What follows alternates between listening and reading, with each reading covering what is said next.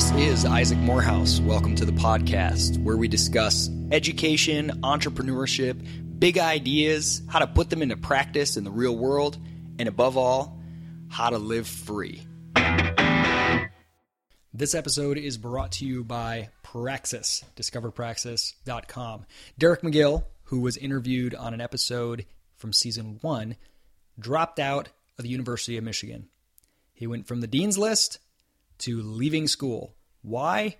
Because he was bored. Not because it was too hard for him or he wasn't good enough for an elite school. It just wasn't good enough for him. It wasn't bringing him what he wanted. It wasn't worth it. The prestige and the pleasure of others that he was there, not a good enough reward considering the life that he wanted to build. He quit. He joined Praxis. He's a digital marketing guru, all self-taught. After being in the program, we liked his work so much, we hired him on as our marketing director. Derek is one of many examples of young people today who are realizing the world is changing. It's changing fast. There's more opportunity than ever to be your own signal, to be your own credential, to create things and demonstrate your value creation potential through what you've done in tangible ways. Build a website, build an online presence, get work experience. Don't worry. It sounds overwhelming, but you get all of that in the year-long Praxis program. It's not easy, but no great adventure is. discoverpraxis.com/apply. You can join Derek and many others in building the education revolution, starting with your own life.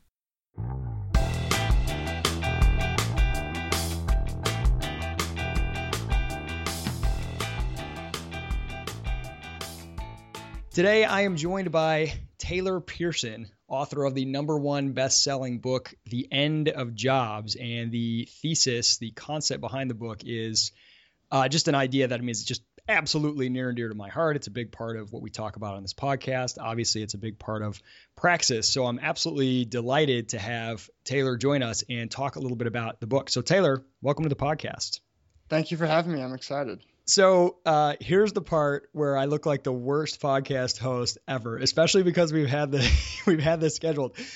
I haven't read your book, Taylor. I put it on my list when we scheduled this, and I was like, great, download this, put it on my reading list. And somehow it got lost in my list of books, and I just realized today when the calendar invite came up, and I usually always read the books before my guests come on. So I am coming at this. I'm going off of the reviews that I've read. I've got it, in front of me. I've got the table of contents. I'm going off the website. But I got to tell you, this is not where I like to come from. So you're going to have to give me a lot of help on what's in the book. No worries. It'll be that way. Everyone will be on the same footing here. So I'll have to really actually explain myself intelligently. That's right. I'm going to try to pretend like this is some sort of advantage, like I'm just trying to put myself in the shoes of someone who hasn't read it yet since I haven't. I think you're coming at it the right way. So, I love this concept, and I want to talk a lot about the book and what it's about, but I want to get to know just a little bit more about you. What's your background and what led you to author this book? So I grew up in Memphis, Tennessee. I went to a small liberal arts college in Birmingham, Alabama. I went there primarily because I applied to maybe 12 schools and they all looked pretty much the same, and that one was the cheapest. And so, if as with any commodity good, you just buy the cheapest one. And so that was what I did. And then I ended up going to, I kind of had in the back of my head that how I was raised, kind of the people I understood, there weren't really a lot of career options. That there's like kind of accountant and lawyer and doctor and corporate, and so I wasn't very good at math or science. And I thought business was kind of icky at the time. And so I was going to be a lawyer, and I ended up actually doing a study abroad program because I was studying Spanish, and I thought, well, if I'm ever going to actually learn Spanish, I should go somewhere and learn it. And spent 6 months at a university in Argentina. They kind of really opened my eyes to, the breadth of the human experience, but also like some new career possibilities. I met expats that were down there that were teaching English, and I met expats that had businesses based in Argentina, and I met expats that were running internet-based businesses from Argentina, and kind of started the wheels turning for me. And so that was kind of the kickoff point. And then bounced around. I was an interpreter for a while. I taught English in Brazil for a while, and got more and more into internet businesses. I had some side projects I was doing on my own. I went to work with a marketing agency doing search engine optimization, and then ended up working at a small business. Maybe we were 25 or 30 people, I think, at the largest. And it was a physical product business based out of San Diego. But we had people all around the world. I was living in Asia, running the marketing for the business. There was another company based out of Hong Kong, that was a forum for entrepreneurs. So they had this one physical product business, the two entrepreneurs I was working with, and this separate forum, maybe 1,000 internet-based business owners that were running their businesses from around the world. And so I was at their conference actually in 2014 when kind of the idea sparked. And, you imagine I'm sitting in the Conrad Hotel in Bangkok, Thailand, which is where the conference is every year. There's maybe 300 entrepreneurs there, and everyone's it's like Wednesday morning. Everyone's walking into the breakfast buffet with flip-flops. No one's working that week because everyone's at the conference hanging out. And I'm sitting next to one of my friends, and we're kind of having this conversation, like, how do you articulate this to someone that's like sitting in a cubicle in Birmingham? Yep. How do you explain what's going on and like how this is suddenly possible, like what the internet means as technology and like what's going on in the world? And so that was kind of the genesis that I was trying to take. How do you take someone that I would say is kind of on the fringe of entrepreneurship? Maybe they're reading a little bit about startups or they're reading about tech, and they kind of feel like there's something percolating, but they're not quite sure what it is. How do you take that and explain, okay, you're curious, you're interested, here's what the opportunity is, and here's how you can take advantage of it? I love when you mention your first time abroad, meeting these expats, running these businesses. And I've heard many similar experiences. I had one myself where it's like for the first time you say, wait a minute. You can do that? Like you're allowed to do that? I met a gentleman. I was on the way to Kenya for a couple months and just a layover in Dubai. And I met a guy there who was from England, and he had just quit his job as something in the financial realm. And he opened a scuba diving company in Dubai, and he was there just for people who spoke English and wanted to do scuba diving lessons.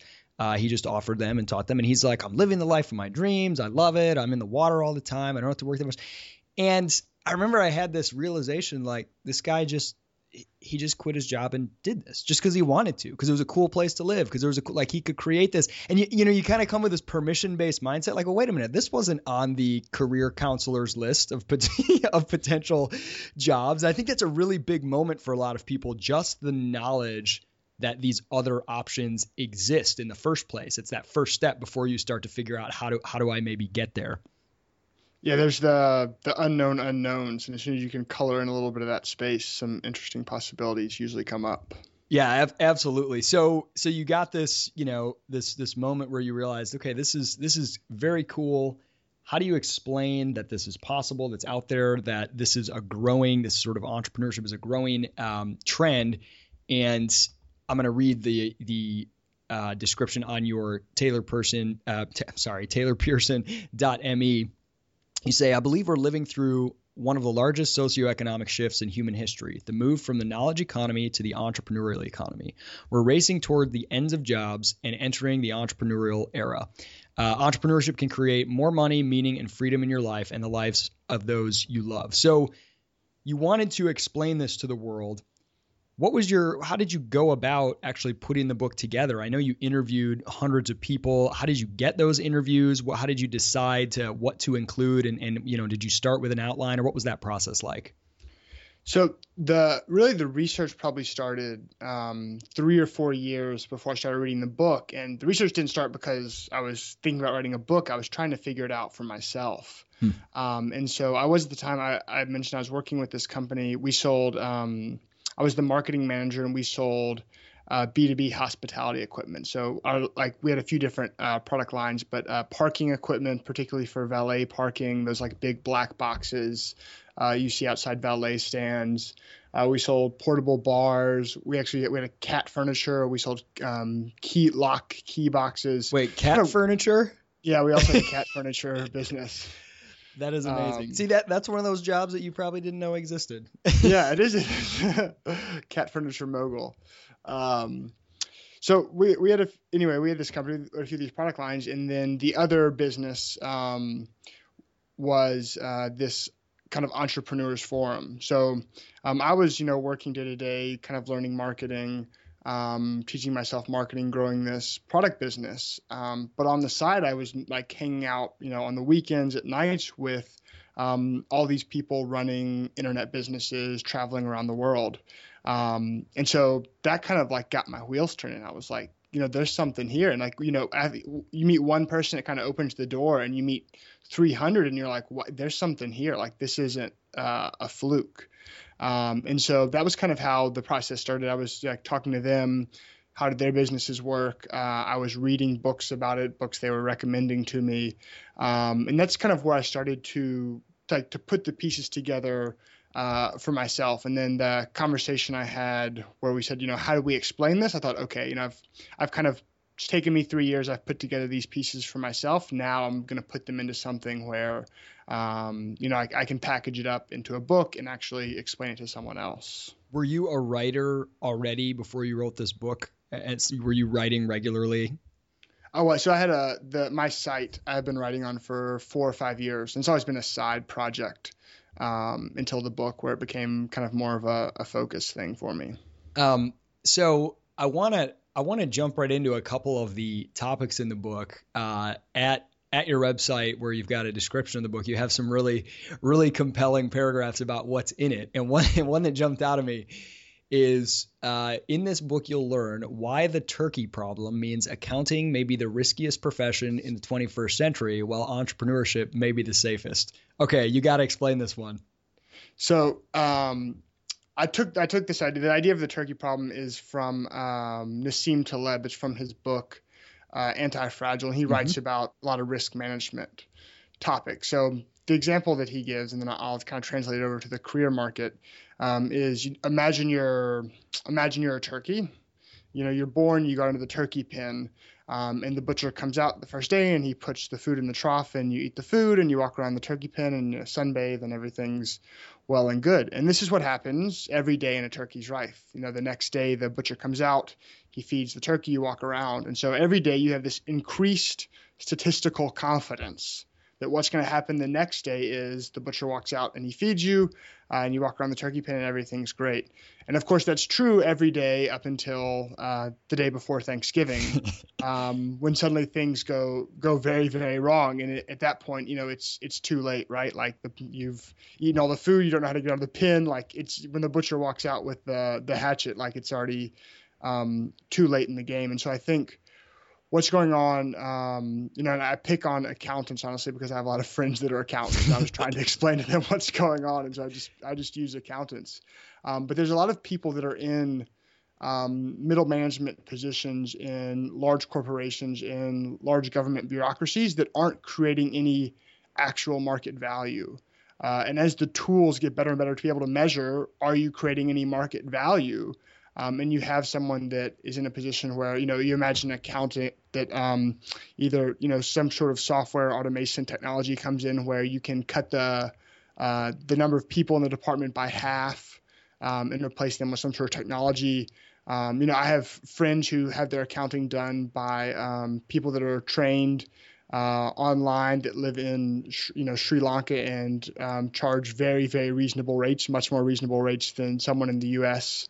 Would charge. And firms are getting savvier and savvier to this kind of stuff. So you imagine someone that's 40 years old, they're mid-career, they should be in their peak earning years, they've got a mortgage, they're trying to save for retirement, and all of a sudden their skill set has just become effectively obsolete. Their network, the people, their professional contacts are in the same industry, which has just become obsolete, and all of a sudden you're sort of in this turkey scenario where because you didn't kind of pick your head up and look around and say, maybe I should be preparing for what's going on, you're caught unaware, and the implications are much, much worse than if you can adapt earlier. Yeah, that's something that I talk about a lot with young people is find the things that are the most uniquely human, right? So following rules and repeating known tasks, machines and software are better than that at humans, and even increasingly complex sets of, solving equations or basic problems that have a sort of formulaic nature to them. So the things that humans do best are that creative problem solving, that entrepreneurial type of, innovative type of behavior. And the challenge is pretty much everything you do in a standard education, whether it's K through 12 or college, is very much geared towards that kind of following rules. I mean, even down to the methods themselves of this is how you pass. You do all the things the teacher laid out in the assignment and homework. And so you're sort of getting a lot of people who are good at doing very specific things, who are good at following rules and memorizing things, all of which are easily replaceable over time with software and machines. So I know this has huge implications for just the way that we view the traditional education methods and how effective or ineffective they may be. But what can someone as an individual, how can you take this and say, okay, this is good news. I shouldn't be scared of this. This is an opportunity. What's the flip side of that? These sort of supposedly seen as low risk jobs where you just, you become accountant, you're always safe, you'll have something to do. As those become more and more replaceable, the opportunity for entrepreneurship emerges. So how do you take that and say this is actually a good thing? And what are the steps to capitalize on that? Yeah, great question. So the way I kind of talk about it in the book is if you think about any system has a limit. So to give a very, very simple example, you have a production line that has two machines, and one machine produces 5 units an hour and the other machine produces 1 unit an hour. So any resources you spend increasing the machine that does 5, which is not the bottleneck, doesn't help you. So if you double the one from 5 to 10 and the other one stays at 1, you can still only produce 1 unit per hour if this other one's the bottleneck. But everything you apply to this bottleneck all of a sudden has real implications. If you can double it from 1 to 2, then you double your output. If you can go from 1 to 5, then you 5x your output because both can do 5 units an hour. So if you take this idea of every system has a bottleneck, and you look at kind of what's happened in the West over the last 700 or 800 years, we've moved from kind of agriculture being the bottleneck to the industrial economy, to industrial tasks being the bottleneck, and then kind of over the course of the 20th century moved towards the knowledge economy. That knowledge was the bottleneck.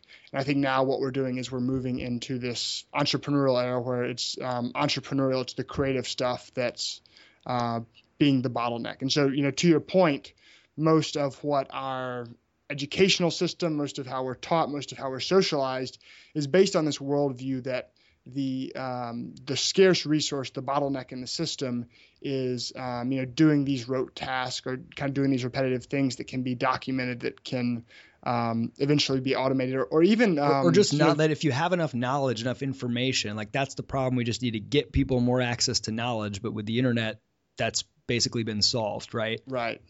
So, and I think, in my mind, it's a very, very hopeful, very, very optimistic message because, the reality is if you were born in 1900, unless you had access to a lot of capital, you basically had to do rote industrial work. There just weren't a lot of other options. That was very, very difficult to get access to knowledge, to get access to capital, to be able to go do interesting creative work. And that's not true anymore. That I was reading a book last week.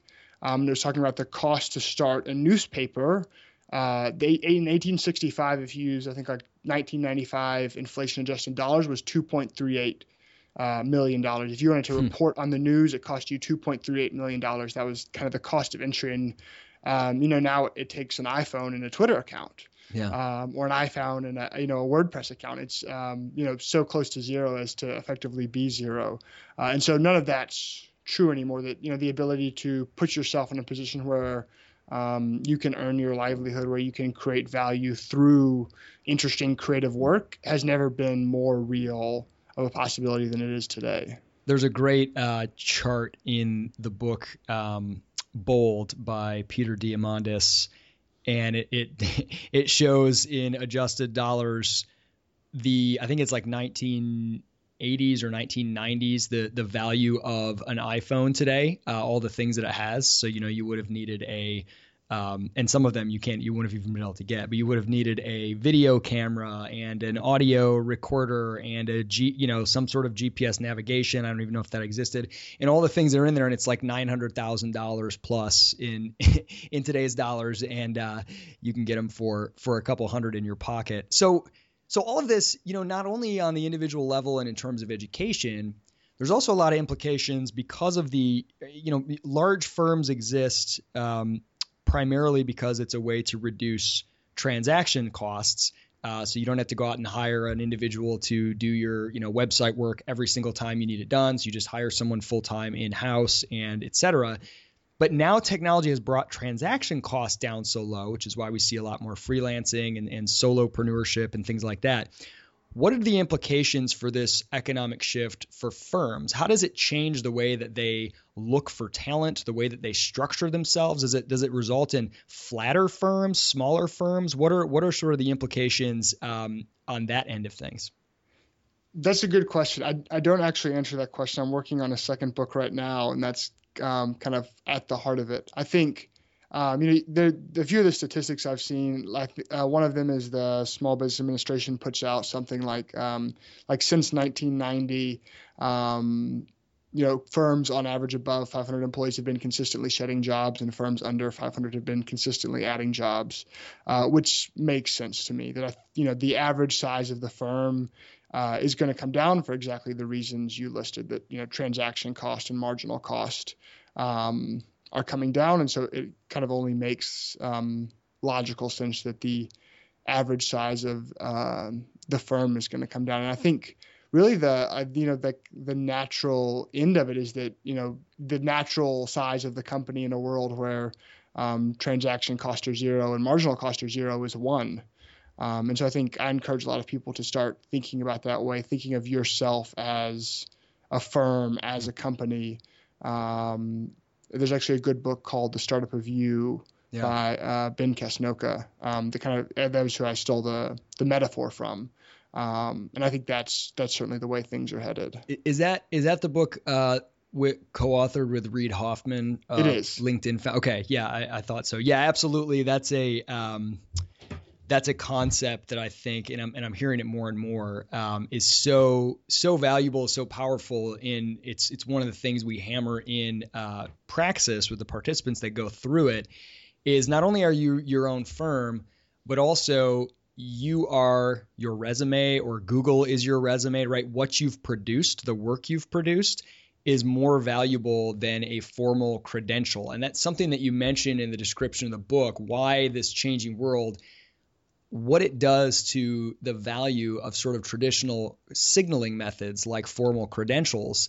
Talk a little bit about that. What do you think it does for credentials, and what replaces them? If someone says, hey, I want, whether it's an investor or someone that I want to work for or work with or customers, I need to signal to them that I'm competent, I'm valuable, I'm worth working with. What is more valuable than the sort of old-fashioned, degree in this new world? Yeah, I'm fascinated by degrees in higher education because it kind of denies all logic that it's, you have something where the cost is going up very, very quickly. The value, everyone will agree that the value is coming down. And that there's more and more people doing it. I think one of the stats I saw from 2000, to the beginning of human history, compared with 2000 to 2010, there were more college graduates globally between 2000 and 2010 than 2000 from all of preceding history. So you have this, this massive, the chapter I call commoditization of credentialism, that you have something which is getting less and less valuable because it's acquiring knowledge, which is something that the internet has made access to very, very cheap and very, very easy. And you have so many people that have it. So, to your question, how do you differentiate? I think, one thing I often tell people, one thing I think about for myself as well is, track record as the new credential. So in terms of what has opened up opportunities for me in my career, and what I see other people do is, the track record of things I do publicly, here I did this project and it grew the company by 300%, and here's a case study on how I did it. And that's generated lots of new opportunities for me. both job opportunities and consulting opportunities, and people that say, oh, that's cool. Like, let's, you're an interesting, you seem to be doing interesting things. Let's hang out. Yeah, one of the examples that is a nice go-to that illustrates this point is I think it was a couple of years ago. This woman who wanted to work for Airbnb, and a whole bunch of people applied, and she didn't hear anything back, and so she created this Nina for Airbnb website. And it's like, hey, you don't need to know all my bullet point stuff. You can find that on LinkedIn, where I graduate, all that. That's boring. I want to tell you why I love Airbnb, what you do well, and what I think I can help you do. And that went viral. It was crazy, and she got all these different job offers and whatever. And to me, it's not only an illustration of how demonstrating, okay, she put in the time to research, she created this basic website. She basically created value right then and there as a proof of her ability to create value. But it's also telling to me the fact that went viral and became such a big thing. It just means that the bar is really low, that hardly anyone is doing this. People are still relying on, I've got a BA with a 3.7, which doesn't distinguish you at all, versus I wrote a book, I ran a Kickstarter campaign, here's this thing I built, Google me and see what I've created. I kind of feel like it's right there for the taking, and those who realize it and sort of demonstrate what they've created and let their work be their credential. There's such a first mover advantage there. That was actually, so the way I got my first job was very similar. I used to own, what was the domain name? It was like kitchencabinetfurnishings.com. And I put some content up on it, and I set up advertising, and I did SEO to it. And it was like making a couple $100 a month. And that was how I started working in marketing. Was I sent a company, I said, look, here, I built this website. I did SEO to it, and I make like $500 a month off advertising. And it's like, if you take this same SEO I did to this and we apply it to a more valuable industry and property than, my kitchenfurnishings.net site or whatever it was, that'll be really valuable. And that was, they said, okay, let's do it. I mean, think of the power of that compared to, a bullet point list that says like, marketing skill, leadership, good team player, right? Like versus here, I actually built this and made money on it. Now, what gave you that idea, and what gave you the skills to sort of master SEO and things? Is that something you just sort of decided this is going to be valuable for me and taught yourself, or was that, how did you pick that up? So it was maybe about 2010, and it was like very early in the podcast era, but podcasting kind of started popping up. And so I was just walking around. I was teaching English in Brazil at the time, and I would teach in the mornings and nights, before people went to work and after people got back from work. So I had kind of the middle of the day free, and I would, on the way to and from work, I was listening to all these podcasts about guys that were doing SEO and internet business stuff. And so, I heard these guys tell the story about, like we figured out that there's, this certain in Google, really long tail keywords, so like kitchen furnishing cabinets, you can rank for, and they still generate a significant amount of traffic, and you can earn advertising revenue through them. And so I said, huh. And so they kind of talked about their process for how they were doing it. And so I started reading, there's a company called Moz.com. Now it was called SEO Moz at the time. And they put out every year they have a really great free guide to, I think it's like the ultimate beginner's guide to SEO. And so I sat down, I just read that cover to cover, and then bought a domain on GoDaddy for maybe $20 and installed WordPress, which is free, and started writing articles and figuring out how to rank them in Google. And then after maybe 6 months or a year, it was ranking in Google, and people would come to the site and click on the ads. And every time they did, I made like $2 or something from Google. That's amazing. I mean, I just absolutely love that. And I'm amazed at how many young people I talk to who have done really cool stuff already. Like, they've got a little business that they've started, or they've built an app, or they're doing cool stuff, and they're still stressing about, well, I gotta get into a good school, or and I'm thinking to myself, okay, that signal that you get from the degree, it basically signals that you're like everyone else who has a degree. But you've showed me already that you are not. You're well above the average degree holder. You've done things that very few people. You already have a more valuable signal. So why are you stressing about getting the lower quality signal, which isn't going to do anything in addition? No one's, if they see the business you started, they're not going to ask, where did you go to school? It's so fascinating. So I want you to take on a couple questions that you probably get commonly, that kind of reflect the incorrect way that people are viewing risk given some of these changes.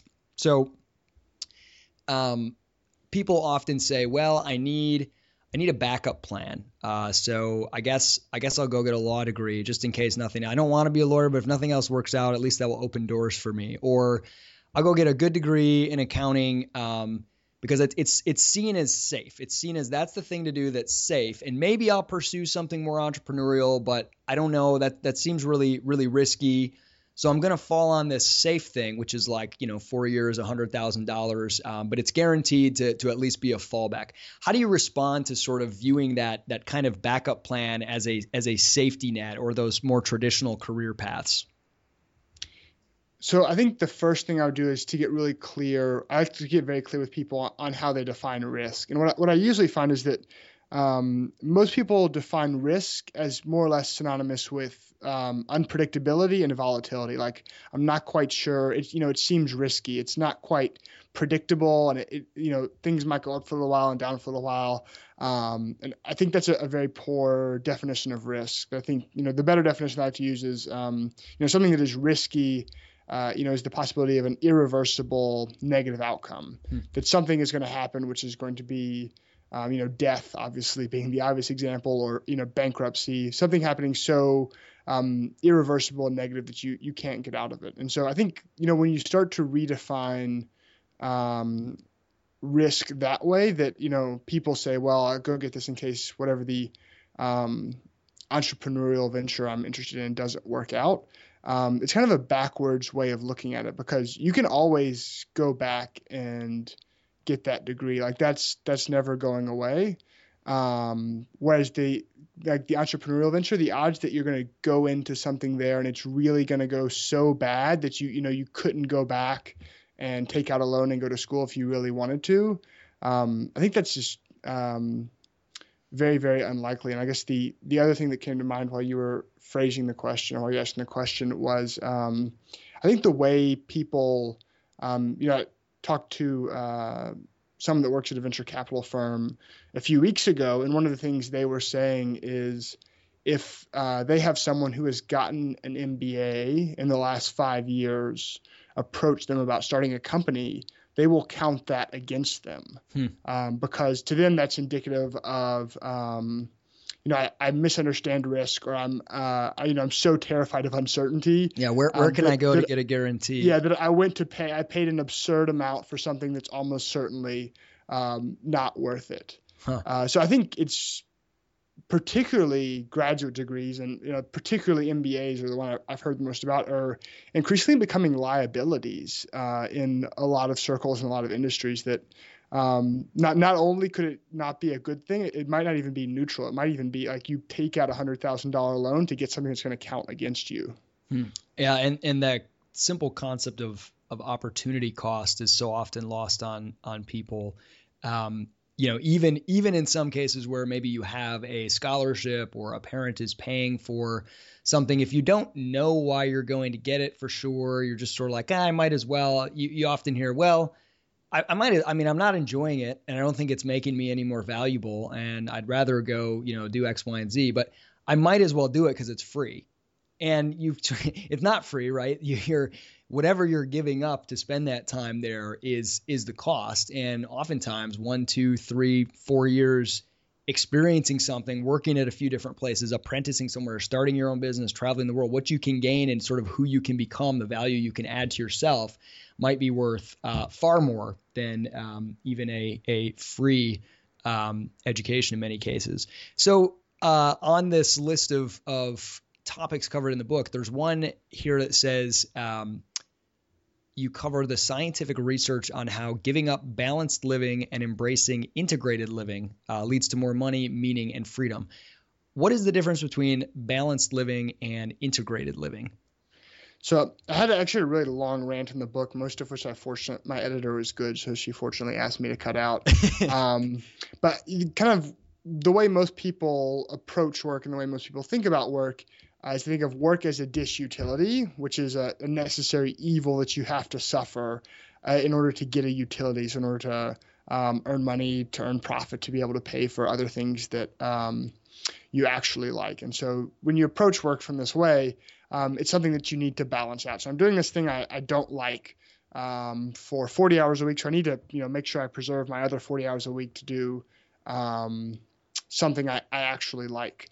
And it's going back to this notion of like all of a sudden you can do much more interesting creative work and it's profitable. It's more profitable than it's ever been, and it's becoming increasingly profitable. It's a very, very poor way of looking at it. Instead of, how do I do something that I don't like, but minimize it and kind of, I was talking with some lawyers the other day, and they were kind of like talking about, well, okay, so you go to the big law firm for 5 years, and then you can kind of move on to a smaller law firm where the hours a little more reasonable. It was like all this like strategy about how you like manipulate your career to like sort of like just, it sucks, but if you could just do not too much of it, it won't suck too bad in aggregate. It's a pain mitigation lifestyle. Yeah, whereas, you can take the totally different approach of is what if I find something I really like to do? And because I really like to do it, I love to do it, I'm going to become one of the best in the world at it. And the profit for being one of the best in the world at almost anything is really, really high.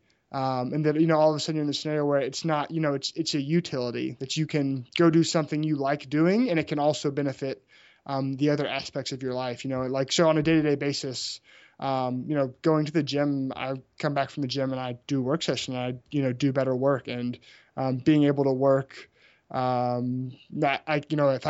took maybe a week off over Christmas. It was the first time I've taken a week off in 3 or 4 years. And at the end of it, I was just like scratching to get back to work. I just felt so, I was like, oh my God, this is driving me crazy if I have to go to one more holiday party.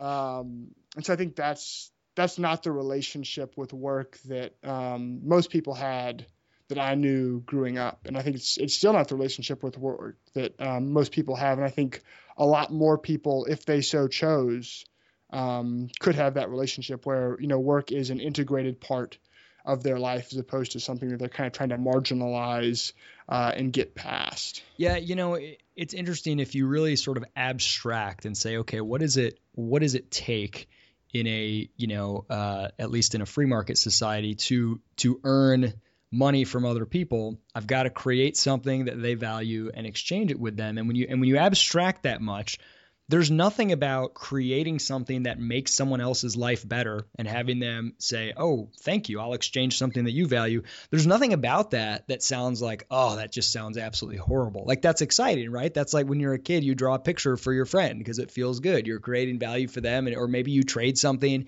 There's nothing about the process of earning a living that has to be this horrible drudgery. But I think where a lot of people get hung up is they feel, when you say do something you love, that sounds really daunting and stressful. Well, all the things I love, no one will pay me for them. I like playing video games. I like, I like swimming. I like whatever it might be. I like to travel. How am I going to get paid for that? Yeah. Supposedly, a couple people, Anthony Bourdain can get paid to travel around the world, but there's only so many jobs like that. Or, there are professional athletes, but there's only so many jobs like that. How do you tell people to sort of help figure out that combination of things that other people value that are valuable in the marketplace and people are willing to pay you for, and things that you enjoy doing and that you love doing? What's the process of finding that intersection like, or at least maybe if you have advice for other people, or how has that been for you?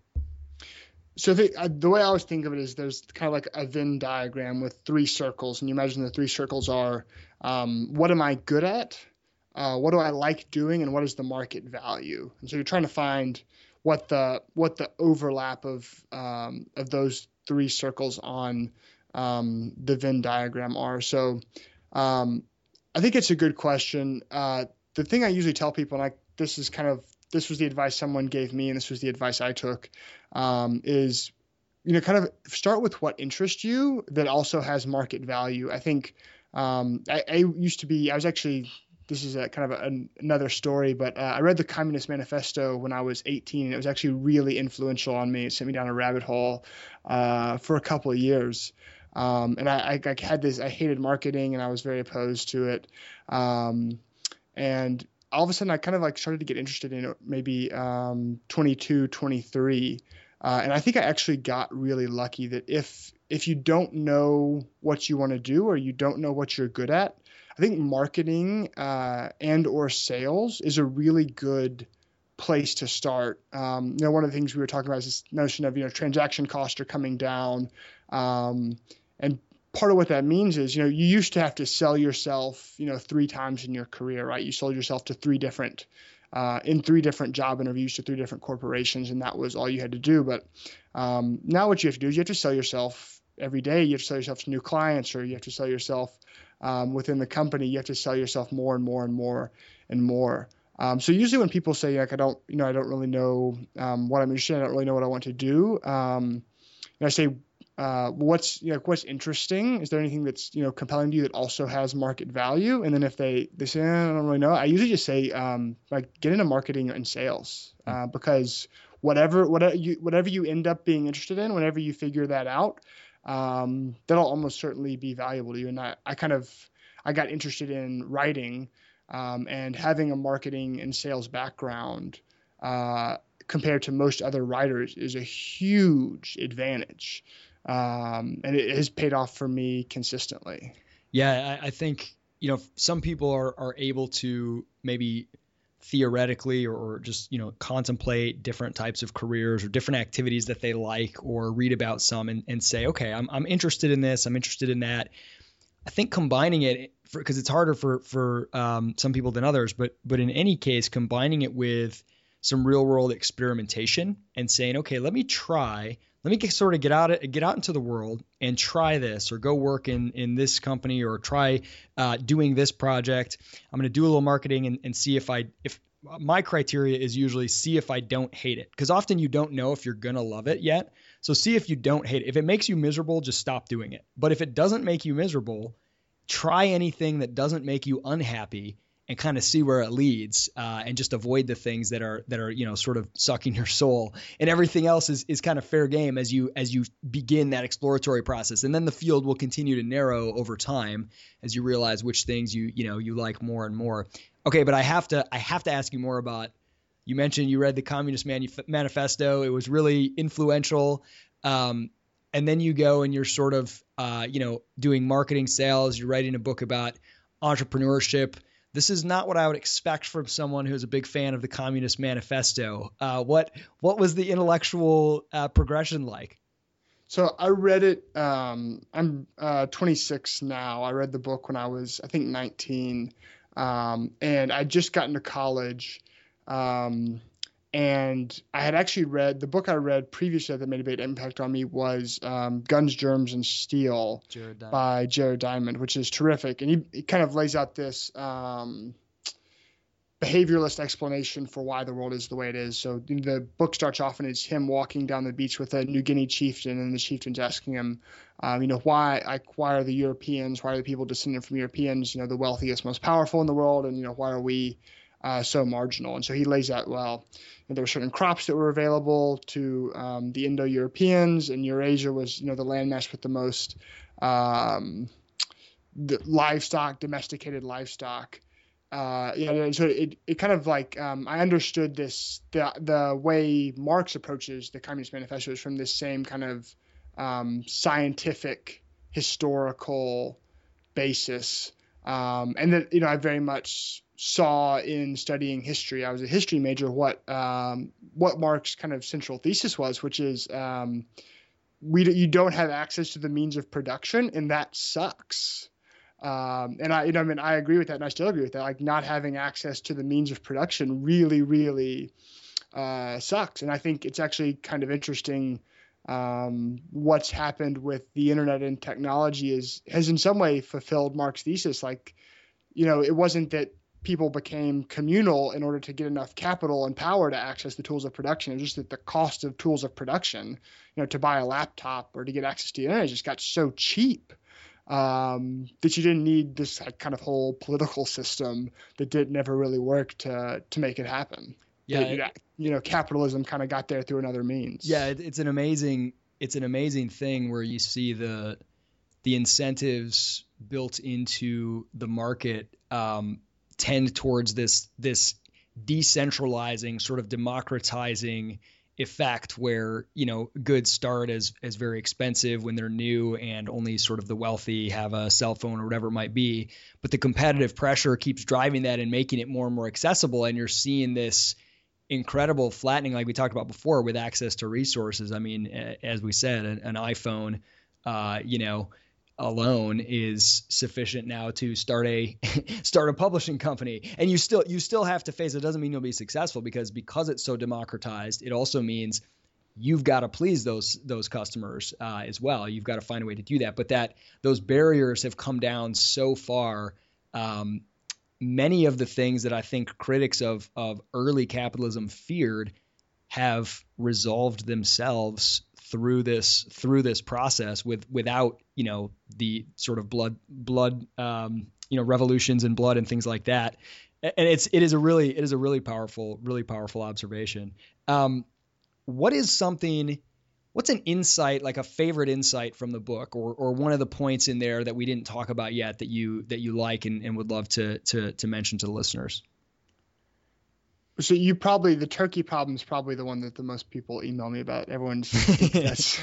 So you actually hit on the biggest one. I guess the other one I'll share is there's a great book called The Long Tail by Chris Anderson that goes into some of this. Is that the guy who founded TED Talks? He was an editor at Wired magazine. Oh, okay. Yeah. Sorry, I think they have the same name. I think that I think they do. I think that Chris Anderson is also different people. Same Wrong, name. Chris Anderson. Okay. Yeah. But so he talks about one of the things that has happened with the internet is this idea of creating a long tail. So if you imagine traditional retail, there's a record store, or there's a bookstore. The biggest bookstore in the world stocks 100,000 books. So if you're not in the top 100,000 books at any given time, you effectively don't exist because, there's a real cost, there's a retail shelf space cost to keeping your book on the shelves. And when Amazon came along, all of a sudden that really changed. That all of a sudden what happened was, Amazon has print-on-demand services. And so for all the books that they don't stock, they just have printers in their warehouses. And, they can leave a web page up, which has effectively zero cost. And when someone, clicks the buy now button, they print off a book and they put it in the box and ship it off to someone. So all of a sudden there was this huge market space of books that people wanted to buy, but simply like the economics of retail didn't make sense, that all of a sudden became viable. So one example I give in the book is there was a woman and she made songs for sailors. She was a sailor. She had a little boat she sailed around on, and she would write CDs and songs for sailors to listen to. And, you can never imagine walking into Tower Records and seeing songs for sailors on the CD store. But she was making $100,000 a year writing songs for sailors because she, and these are the three forces he talks about. One, the percentage of the profit she was able to earn, right? She didn't have to go through all these middlemen and distributors. She could just go directly to the customer through the internet. The internet makes it easy to find those kind of products. If you type in songs for sailors in Google, it just pops right up, right? It's like the first result. There's the search cost are very low. So you have, it's suddenly the profit is viable. It's easy to find. And then the tools of production became much, much cheaper, right? So she, if you used to want to record music, you had to go in a recording studio and it cost you thousands of dollars to get a CD made. And now, you have software like GarageBand or, cheap or free software that you can actually produce music on. And so this kind of touches on the same themes you're talking about, but the democratization of the tools of production, the democratization of distribution. You can distribute these things over the internet, and then the creation of new markets. That because of these two other things, all of a sudden markets like Songs for Sailors, which previously weren't, the economics just didn't work. You couldn't make a profit doing Songs for Sailors suddenly work. And so those three forces have opened up a lot of new opportunities that never used to exist. So Taylor, I'm gonna give you one final question. What is the best piece of advice that you've gotten? Or it doesn't necessarily have to be the very best, because that might put a lot of pressure on you to try to remember. But a piece of advice that really stuck out to you and was very helpful. I think take the direct line is the one that has kind of most recently been rattling around my head. Actually, part of the reason I wrote the book, that sitting at that same hotel, kind of talking about the origin story, I was actually talking with one of my mentors. And what I had pitched him on maybe 3 days earlier was I was doing marketing consulting, and I was starting to hire people, and I was starting to build up an agency. And I told him this story, like, well, I'm going to build up this agency, and it's going well, and it's going to take me 5 years to build this agency up. And then I'm going to sell the agency, and then I'm going to write a book. And he's like, you're an idiot.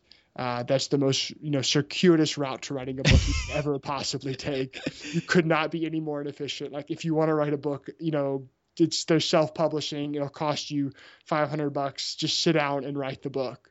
And he was very correct about that. So I think there's always this, I've talked with other authors, they have like, well, there's this one, big book idea I have, but, first I want to write this book, and then I want to write this book, and then I want to get to the big one. And that always seems to be the wrong answer, that you just go straight to the one you're aiming for. And usually that will create new possibilities, new opportunities that you didn't even know existed. That is phenomenal advice. Man, I can remind myself of that regularly as well. Taylor, this has been absolutely awesome. You can go to taylorpearson.me and learn more about Taylor, his writing, obviously the book End of Jobs. It's available on Amazon. I just downloaded it on my Kindle Paperwhite. I've got it on the top of my reading list now. So now after the interview, I will read the book. Taylor, thanks so much for coming on the podcast. Thank you so much for having me on, and thank you everyone for listening.